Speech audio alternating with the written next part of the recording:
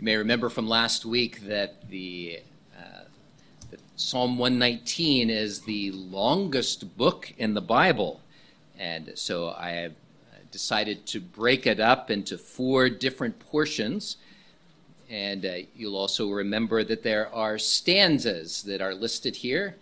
If you're keen on that and your Bible translation has it, it has the Hebrew letters. I think I said Greek last week. It should have been Hebrew. It's the Hebrew letters of the alphabet that mark each of those stanzas off. So today I'm going to read a second section of that, so verses 41 through 88. And I'll be preaching from the stanza 49 through 56. Please listen as I read God's word.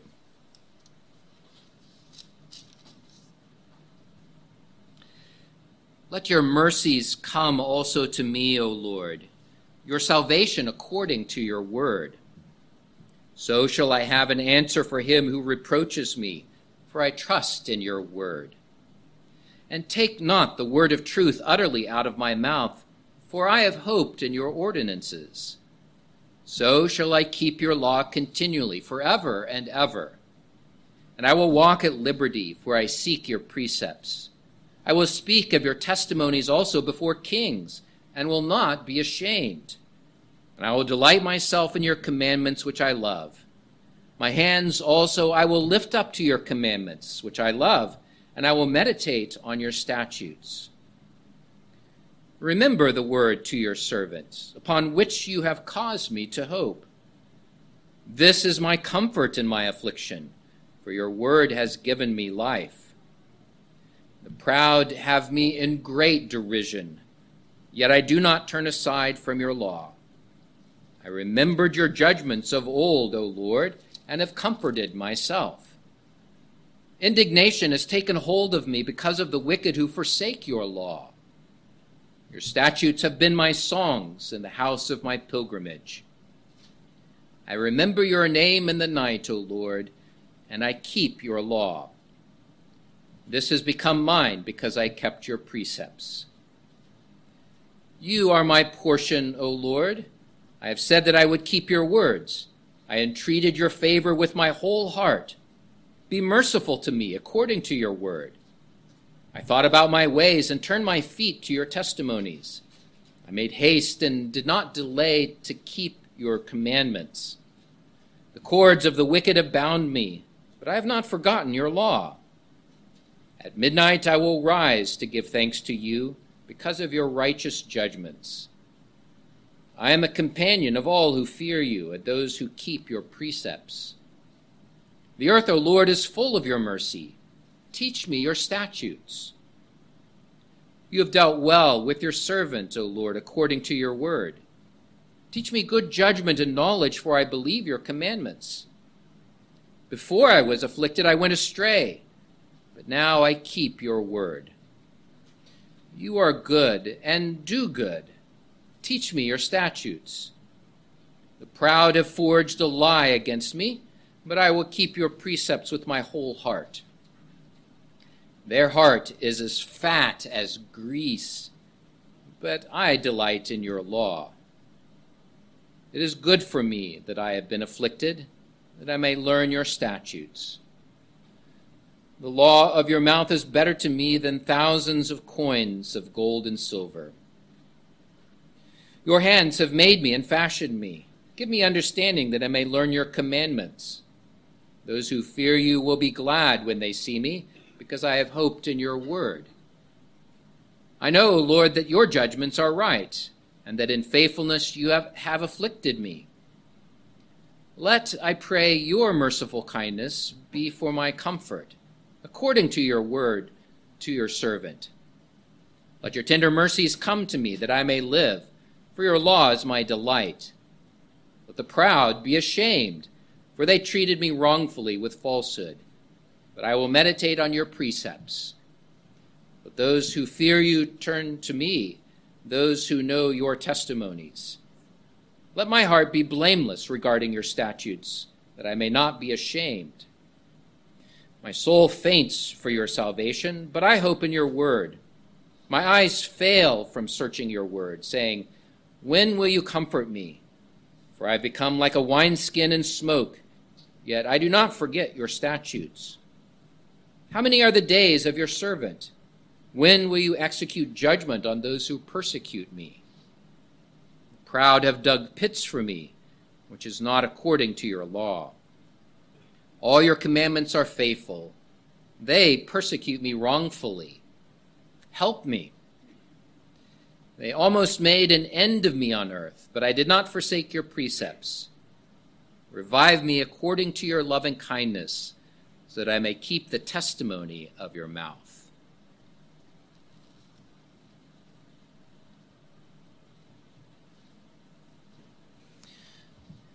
I grew up singing the Psalms. They were part of my home and part of my church. They were part of my life and part of all aspects of my life.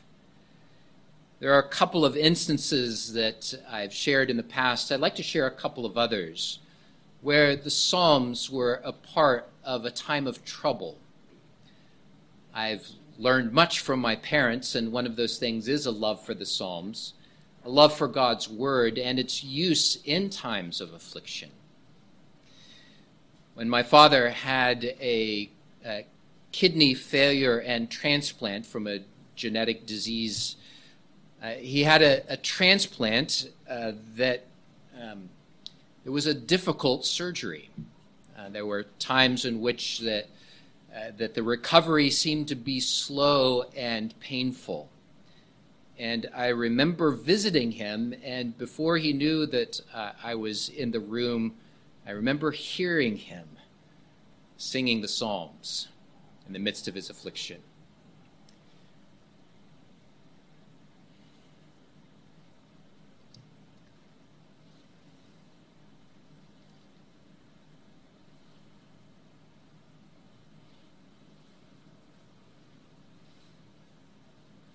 I may have to tell you later about my mom.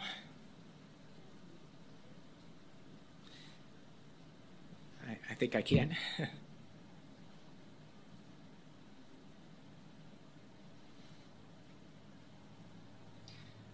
As her mind deteriorates,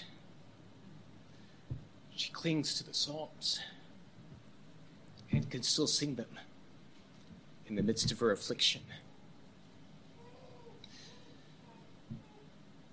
Affliction is part of our lives.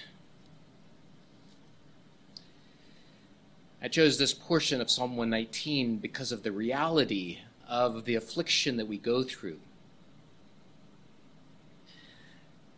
There are some churches today that suggest, more than suggest, they teach that the Christian life is a life that is full of prosperity, happiness, free from pain. But that's not the truth, is it? All of life, and yes, even the life of a Christian, will still go through a variety of difficulties and a variety of pains. And Psalm 119 is very clear about the reality of affliction. I read a portion of Psalm 119. And you can go back and read the portion that I selected for today, and you'll notice how often David reflects on the troubles that he has gone through. And so today, I want to preach from verses 49 through 46 on this subject. Look to God's word to give you comfort in your affliction. Look to God's word to give you comfort in your affliction. I'm going to begin with the reality of affliction.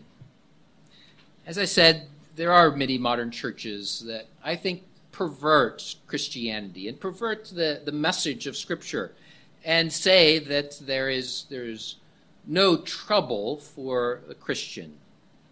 But that just isn't true. We do go through sorrow and affliction in our life.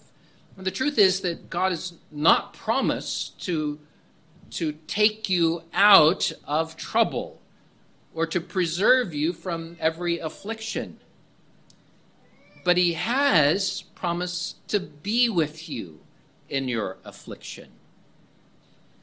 David gives voice to this reality and the agonizing emotions that come when you experience these types of trouble. For example, verse 49 begins by appealing to God that he would remember his word, that he would remember his promise. And isn't that just such an honest human response when we go through trouble? I think probably all of us have sometime in our life, in our affliction, said, God, why is this happening? Have you forgotten me? Have you neglected your promises? Am I forgotten and cast off? You see, there's this weight of trouble that we go through, and then our adversary, Satan, uses the occasion to throw darts of doubt and of anxiety at us. So that in the midst of that affliction, the weight of that is even magnified by the worry that maybe God has forgotten to take care of us, or God has left off his love for us. And so we cry out, God, remember me, remember your word, remember your promises. It's an expression of the affliction that we go through. Or notice how David suffers derision and jeering from the world. You can see that in verse 51. And perhaps you've gone through this as well. You may have family members who have ridiculed you because of your faith. You've been converted, and yet close loved ones are unconverted, and they can't understand exactly what this is all about, and so they laugh at you. Speaking of laughter, students in today's universities and in schools are often jeered at and laughed at because of the stance and the faith being lived out that is very contrary to the morality of this world. Just think of a stance on purity, a stance on understanding that God is the author of all things, that he has created the world. You'll face laughter. Or maybe you've had work associates that when you are sick, they come in and say to you, where's your God now? There's derision and jeering that takes place. Then because of this, David voices an indignation at the state of the world. Look at verse 53. It's an honest complaint here as he speaks about how burdened he is by the way in which the world is walking away from God. And this was Israel, God's covenanted people. And that burden and indignation for that way of the wicked comes through. And with David, we can express a similar consternation over the open depravity of our culture. We can come to realize, as verse 54 says, that we are only pilgrims in this world. We are in it, but not of it. You can grieve over a sense that the dark is rising. And speaking of dark, verse 55 says, I remember your name in the night. And poetically, night is often used as a symbol for things that are wicked, things that are times that are lonely, or aspects of your life that are just downright scary. In the night, our minds can race and take us down into pits of despair. The troubles of the day look even bigger at night, big as mountains, big as monsters. We might kind of laugh at that, but children especially may be worried at night because of fears that during the day don't seem to get any traction. Psalm 119 teaches the reality of affliction, even for you as a Christian. But fortunately, God uses his word to comfort you in your affliction. So let's move secondly to that, the comfort that God gives in affliction. I'm going to take just a very simple approach to considering this affliction by just going verse by verse through this section so that you would come to meditate on and understand the comfort that God ministers to you through his word. I'm going to draw attention especially to the promises of the written word, but begin to indicate some of the ways that they lead us to Jesus Christ. And I'll come more blatantly to him in a moment. Let's look at verse 49. I've already mentioned that we cry out to God, remember your word. We do cry out asking for this. And this is especially comforting because God has bound himself by promises, by oaths, to be our God and to be our Savior. He has given his word to do this. This is not like the word that we might give to one another in these days, where we forget or break our word or go back on our promises. No, God is sworn by himself. God, who cannot lie, has given his promises regarding that work of salvation especially. I like the way that the book of Hebrews makes this point.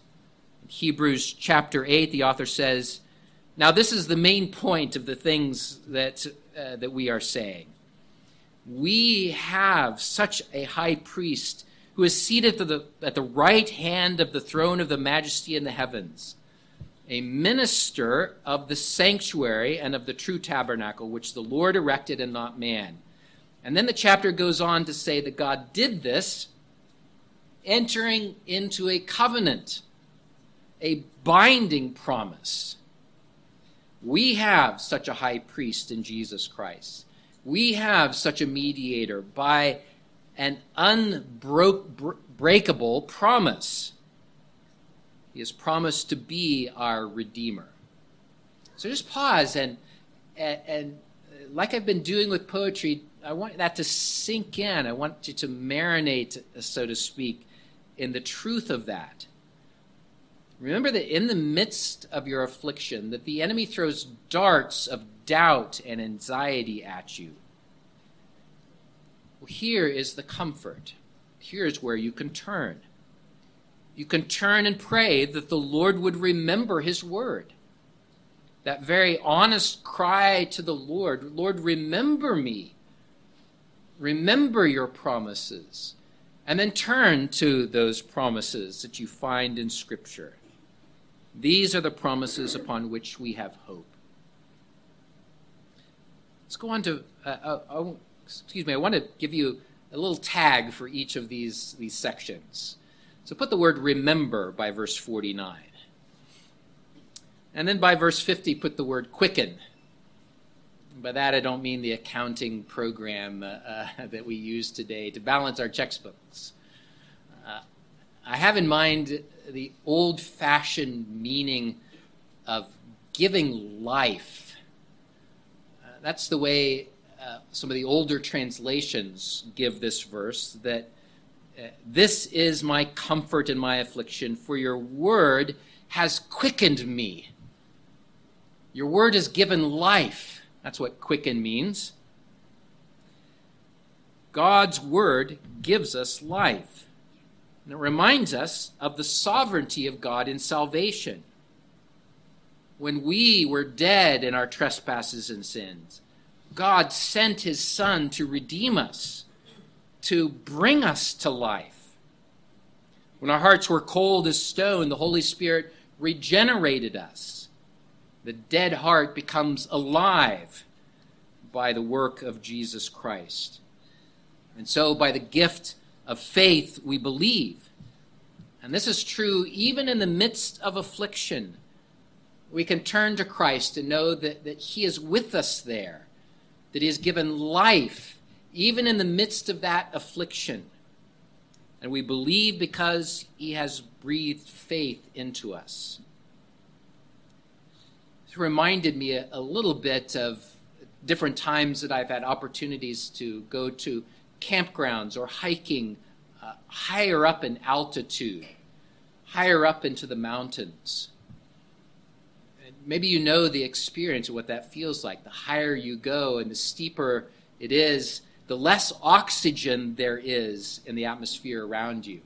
Remember what that feels like physically? You begin to pant, feeling like you can't quite catch your breath. And even when you stop, it feels like you're overwhelmed by the lack of oxygen. It's a campground in Colorado where I would lose my breath just turning over bed at night.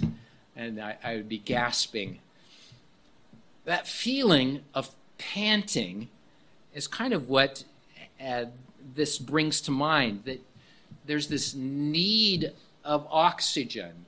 Those who climb in the really high altitudes will often carry oxygen with them in tanks. And they put the mask on so that they can breathe. It gives life. It breathes life into their body. Well, in a very similar way, God's Word does that. It breathes life into us. This is God's purpose for us, that we breathe deeply from God's Word and come to it, desperate for that life-giving oxygen, so to speak. And you can nurture that attitude. Recognize those times when you feel like you're panting because of the affliction that you're under. And in those moments, crave and turn to God's Word to find the comforting promises that are there. The next verses I'm going to group together, 51 through 53, all hang together, and I'll put the tag of perseverance on these verses. And bringing them together, the proud have me in great derision, and indignation has taken hold of me because of the wicked who forsake your law.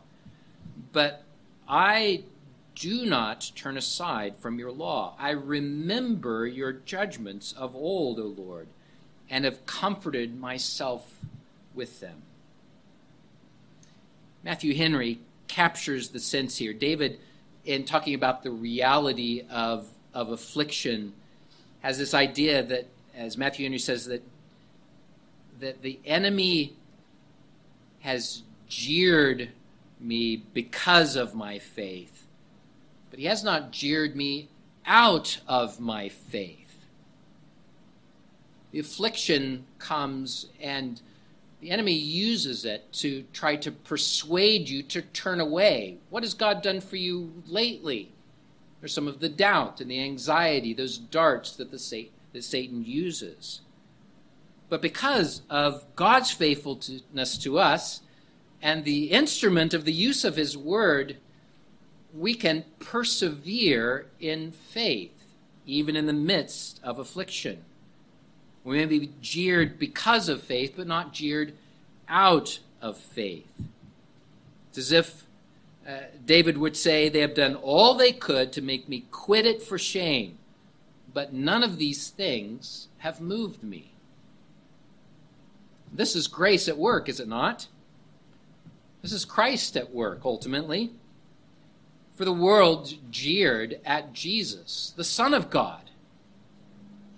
They hurled insults at him throughout his life, and even as he offered himself on the cross as a Savior for sinner and invited people to come to him, they still mocked him and hurled insults at him. They persecuted him and they crucified him. And in this way, through obedience and through suffering, Jesus became a merciful high priest for us. Think again of what Hebrews says. Therefore, in all these things he had to be made like his brethren, that he might be a merciful and faithful high priest in things pertaining to God, to make propitiation for the sins of the people. For in that he himself has suffered being tempted, he is able to aid those who are tempted. That means that in the midst of whatever affliction that you are suffering, you can persevere. You can hold fast to obedience because Christ has laid hold of you. And since he has laid hold of you, you can, in the midst of those afflictions, turn to him and cry out to him, the Word incarnate, and turn to that written word to find comfort, meditating on his promises. And note well how in verse 53 that David says that he uses these promises, even the promises from of old, to comfort myself in the midst of affliction. There's a deliberate action here. You're not just carried away by the terrible thing that you're under. You don't wallow in self-pity. You are mindful in the midst of that affliction and use it as an opportunity to persevere. Some of the later verses that I read say, David says, it was good for me to be afflicted because then I remembered your word. I would urge you to persevere in a similar way in the midst of your affliction, to say it's good for me to be here. As hard as that is to say, it's good for me to be here because Christ has me here. And I will comfort myself in his word, seeking his comfort through them. Verse 54, the tag for this verse is singing. It says, your statutes have been my songs in the house of my pilgrimage. I love the imagery that is brought up here. You know, there are lots of stories, true and fiction, of people as they're traveling that they sing. Our family loved to read the Laura Ingalls Wilder books.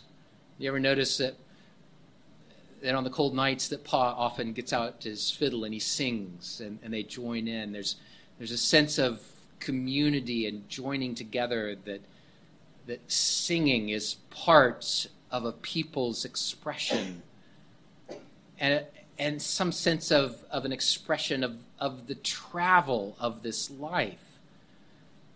Singing. God has made us musical people and we sing.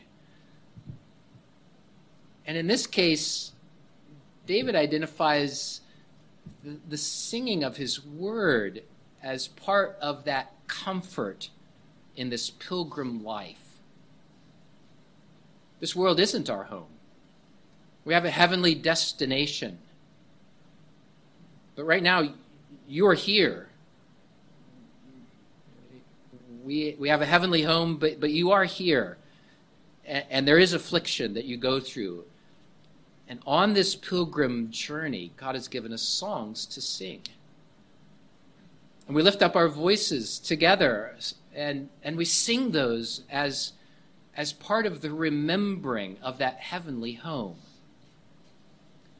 And this is where that lesson I've learned from my parents comes through, where those touching words of the Psalms play such a role in our lives that carry us along on a pilgrim journey.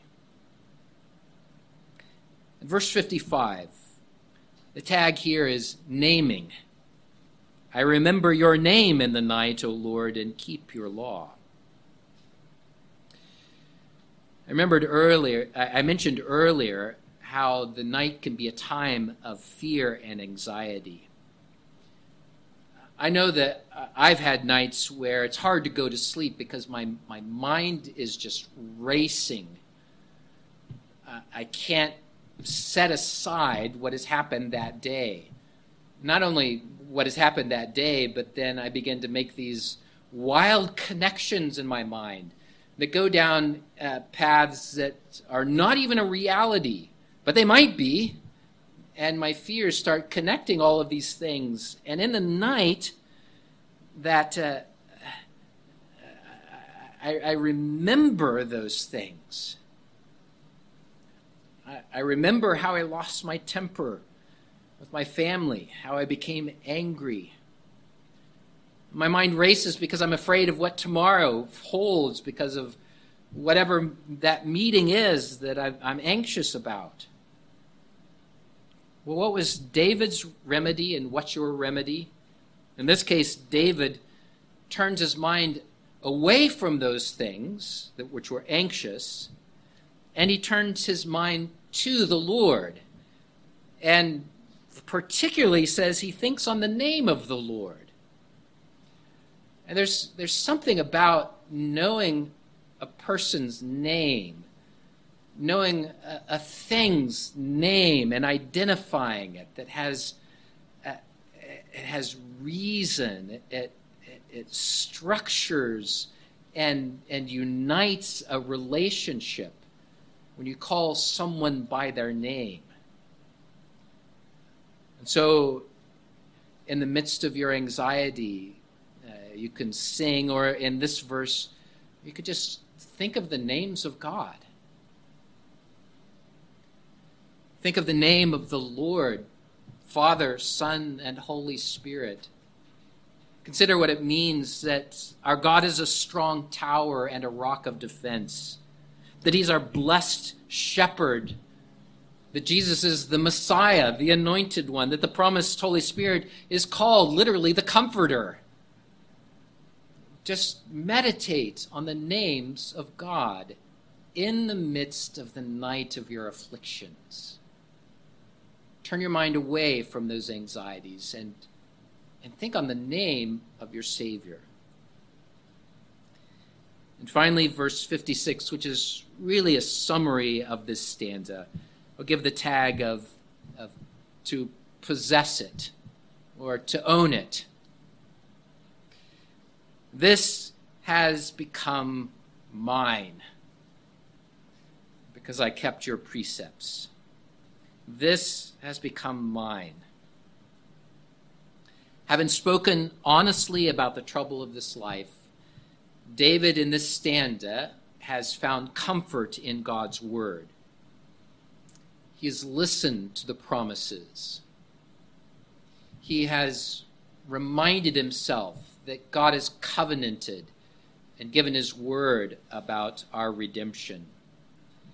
He has thought and meditated on the witness that Scripture bears towards God's faithfulness, and the longing that David can sense of that Messiah that is still on the horizon for him, and yet he can see him there.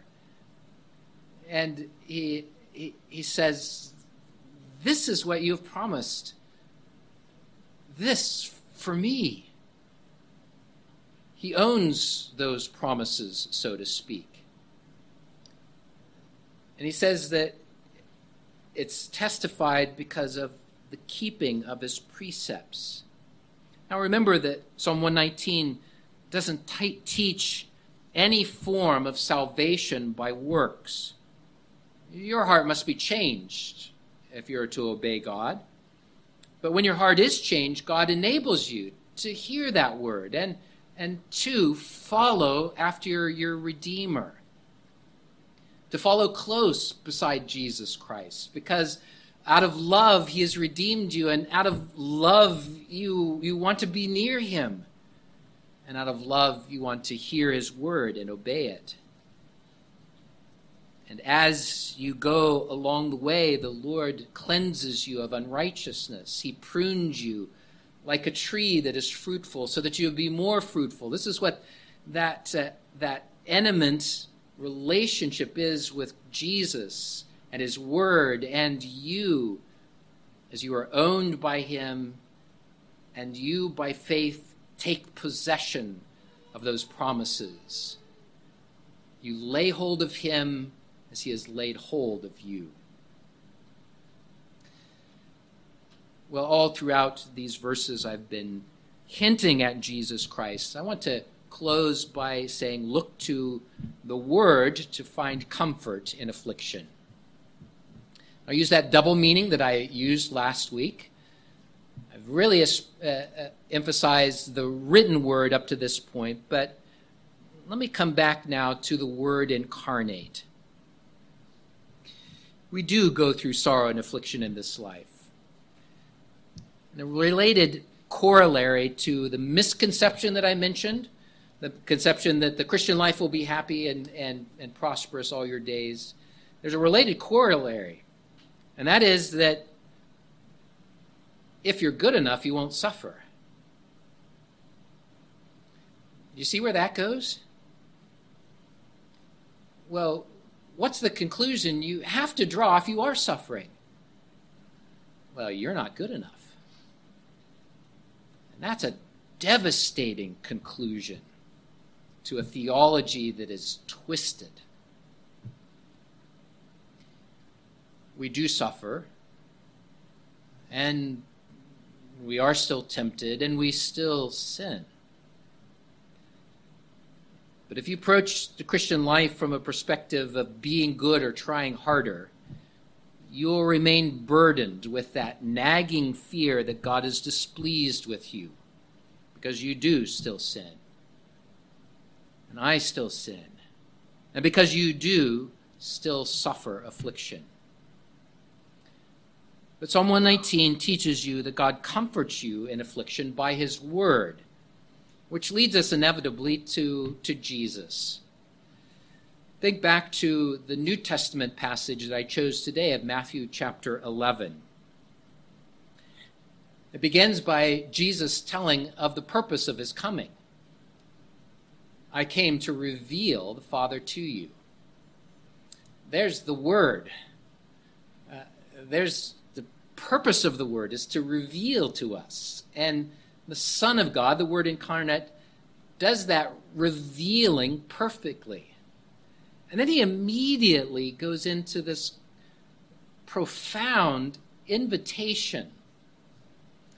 Come to me, all you who labor and are heavy laden, and I will give you rest. Take my yoke upon you and learn from me, for I am gentle and lowly in heart. And you will find rest for your souls. For my yoke is easy, and my burden is light. The truth is that the Christian life is full of sorrow and labor. But Jesus promises rest. Or in the language of Psalm 119, he promises to comfort you in your affliction. And he invites you in to the rest that belongs to him. How do you receive this rest? Well, it's by faith. It's by faith in Christ, by the wording of Jesus, by taking his yoke upon you. For he is gentle and lowly in heart. It's been noted by a recent author that this is the only place where Jesus says, this is what my heart is. I am gentle and lowly. He doesn't speak about being an overlord. He doesn't speak about his sovereignty, or he doesn't speak about all of the other things that could be said. He says, I'm gentle and lowly, and you will find rest in me. And that's the profound invitation that I'll leave with you today, that God comforts you through his word. Through the word written, promises that are given to us, but particularly through the word incarnate. This is why he came. He came to save sinners. So, are you panting under affliction? Are you gasping, going through a sorrow so heavy that you can't catch your breath? Well, I invite you to go to the life-giving Word of God.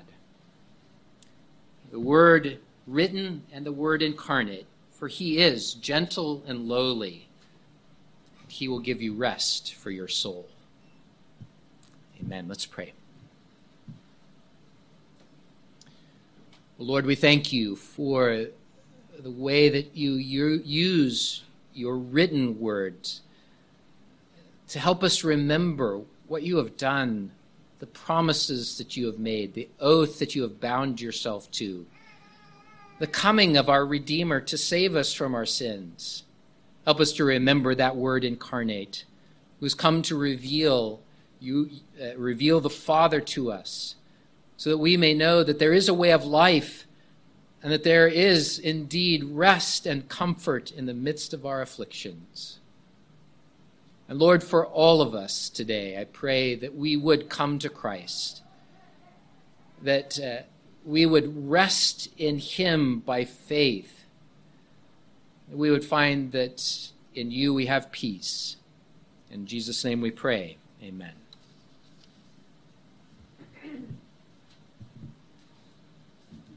We'll close by singing the H selection of Psalm 119. Psalm 119, selection H. Let's stand to sing to the Lord.